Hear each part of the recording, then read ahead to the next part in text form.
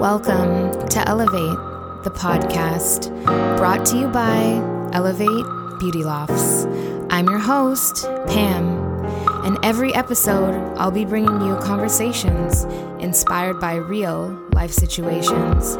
I believe that sharing our experiences is one of the best forms of connection, community, and therapy. Join me on this journey with a glass of wine, a full heart, right here on Elevate, the podcast.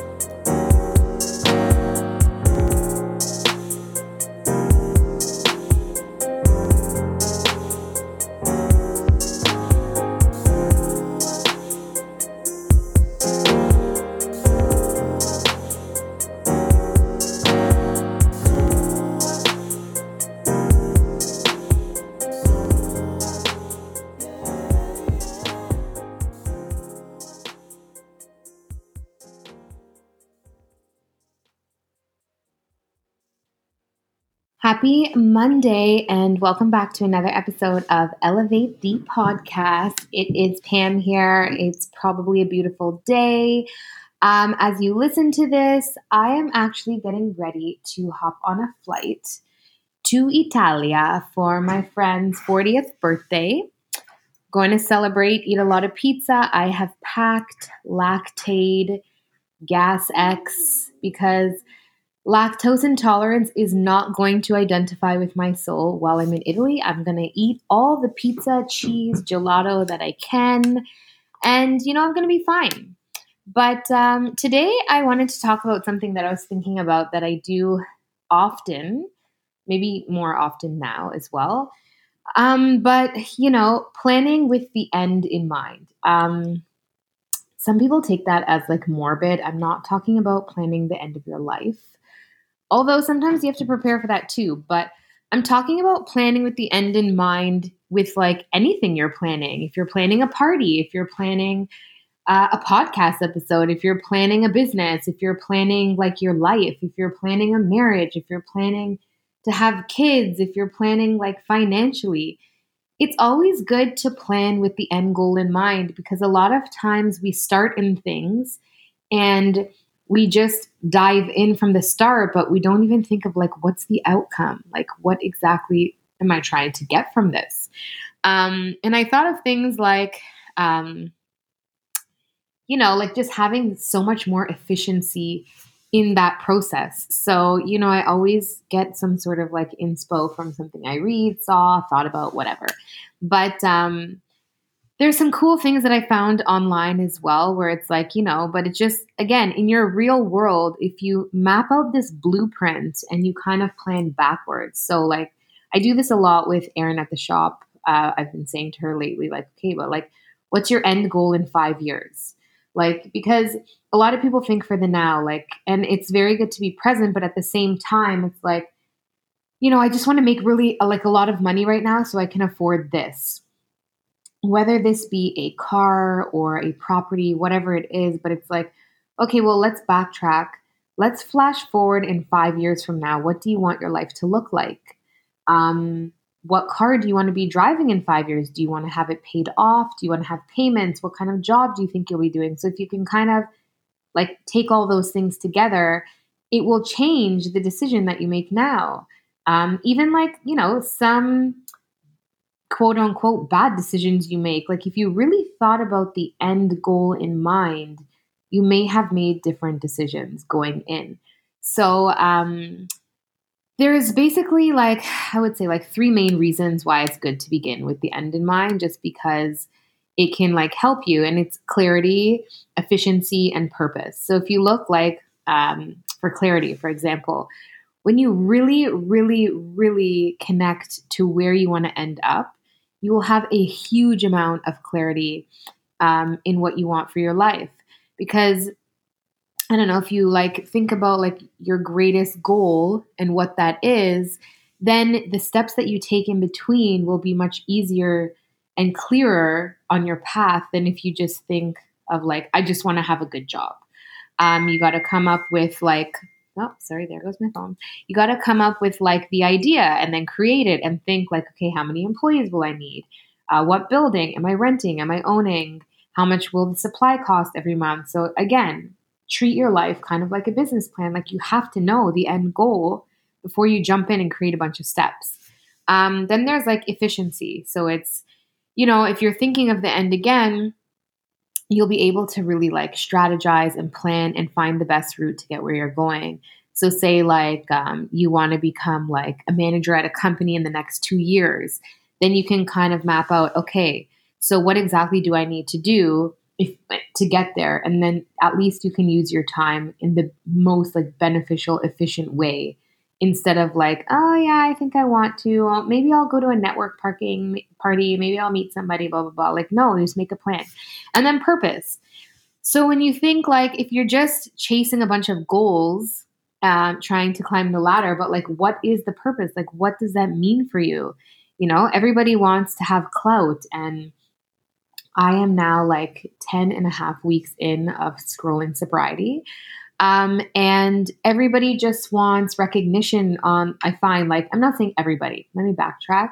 There's a lot of people who are online and maybe even subconsciously not realizing that they're there to just fill like something in them that there's a void, or they need people to recognize them and double tap their photo so they can feel significance. But you got to feel that significance on your own. So, what is the purpose? Like, why are you chasing this? Like, oh, I want to have this fancy car.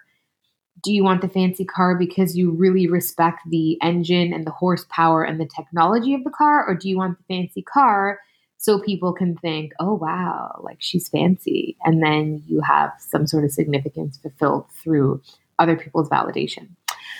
I don't agree with that one, but hey, it's your life. So then, ways to really think of like the what's and the whys and all of that stuff to get to the thing. I think this article I read had 5 steps. So the first one was like dream big or dream small. Decide where you really want to go. Is it on a grand scale for your entire life? Smaller? Is this a tiny project? Either way, like figure out exactly what it is and fine tune it. And it's a great way to understand what you want to accomplish. So it can help you like clearly examine everything you want to do and how you want to get there. So you can do like visualization exercises, dream boards or like vision boards, and really look at the picture in front of you, feel it, feel the emotions that you feel when you look at it, see it so that you can actually really like understand what your dreams are. The second thing was just to be honest. So really look at your current situation and where you're trying to go and the goals in between. And yeah, be honest with yourself. Like during these steps, like, are you going to be able to do it? Are you prepared to do it? And are you prepared to remove yourself if you have to pivot, which was another podcast episode, because pivoting is a huge part of planning. Then the third thing was to design your path. So now that you know what your dream is, and to be honest with yourself, you can make your roadmap map. So it's like, now it's like, okay, so I want to get here. What do I have to do to get here? Okay, here's the end goal. Here's where I am now. So what steps do I have to take? Do I have to sell my 3 Louis Vuitton purses in the closet? Because that's going to give me the 10K that I need to start up the company that I need to buy the supplies for. Do I need to take an extra couple hours at work every day? Do I need to babysit some kids on the weekend? Do I need to say no to Starbucks? Do I just need to attract more and do a few more clients a week? Like, what is it that you have to do exactly to get that roadmap done and put it into place? Now it's putting your stuff on paper, because once something lives in your mind, once you speak it and you write it down, now it's real. You can touch it, you can feel it, you can see it. So it's like you've done majority of your work at this point, because you've now created that whole thing and you've made your map. But now it's like, okay, I'm going to write this down. I'm going to break it down into steps. Like, this is exactly what I'm going to do when I have it written down. I have to see it. It's in my book, and brings you to the next step to fully commit. Because once I have something in my agenda book, so like I use pencil in my agenda book because I like the ability to erase if I have to pivot, change my mind, if someone cancels, whatever, because I hate seeing pen crossed out. Ugh. But pen is like a huge commitment. So when there's things that I know aren't going to change, like birthdays, someone's birthday is not going to change. Or it's like date night. Nope, I'm going on the date night. I've already committed. There's no reason I have to change this date night. I put it in pen. So it's like you have to fully commit. Like you've concocted the plan, you've done your roadmap, everything's there. And even if you feel like I don't have the hope, nope, I can't do this. Why did I even think to do this plan? I'm a loser, can't do it. No, you committed and you're going to do your very best until something shows you that it absolutely is not going to work. Like, I don't know, you plan to, I don't know, paint your front door, and you wrote it in your book, and it's torrential downpour and a windstorm. Fine, but at least you still committed to do it, and you had, conditions that couldn't work. Hey, if you want to be like super committed and undrill the door and bring it inside, sure, but like we get it. Sometimes things come up and you have to pivot. But once you're committed, there's no turning back, and it keeps you on track because you've written that plan down.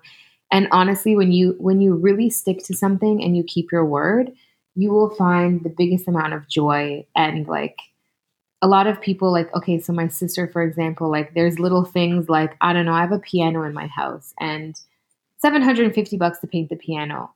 And sometimes I do stuff like this on my own, and she'll look at me and be like, I don't know why you're wasting your time doing this. Like, you can hire somebody and save hours. And sometimes it's just because I really feel like joy in the process, and I feel fulfilled knowing that that's something I created. And every time I look at it, I feel proud, and it just like feels good in my soul that that was a piece I worked on. Do I get frustrated in the process? Sometimes, yes, absolutely. Do I try to cut corners? Yes, but sometimes it's just something that I want to do because of the way that I feel fulfilled after, and I feel that sense of purpose. And like, I'm like, wow, look, I just created a beautiful piece. But those are kind of the 5 steps. So basically, honestly, just after you complete all of these things, you can really have a clear view on exactly what you want to do. You can kind of even map out like potential roadblocks, and those potential roadblocks, you can make a map and a plan of how you could actually tackle them. So it's just a good thing to do instead of just jumping into things and not thinking of what your end goal is. So that's something that obviously you learn with age, or maybe you have it straight out of the womb. Who knows? But that's some food for thought for this Monday. As you're listening to this, well, maybe if it's later in the night, I will be somewhere up in the sky, floating along to go to Italy and eat my pizza. But until I come back to share those experiences, enjoy this episode, and we will catch you next week on another episode of Elevate the Podcast. Toodaloo. Bye. Thank you for tuning in to another episode of Elevate, the podcast, brought to you by Elevate Beauty Lofts. If you've taken anything away from this episode, it's to live with love, forgive, give yourself grace, and know that we're all in this together. To get more feel-good stuff like this, subscribe to our newsletter at www.elevatebeautylofts.com and follow us on Instagram at Elevate Beauty Lofts and leave a review. But most of all, share this episode with somebody. You never know who needs it. See you next time.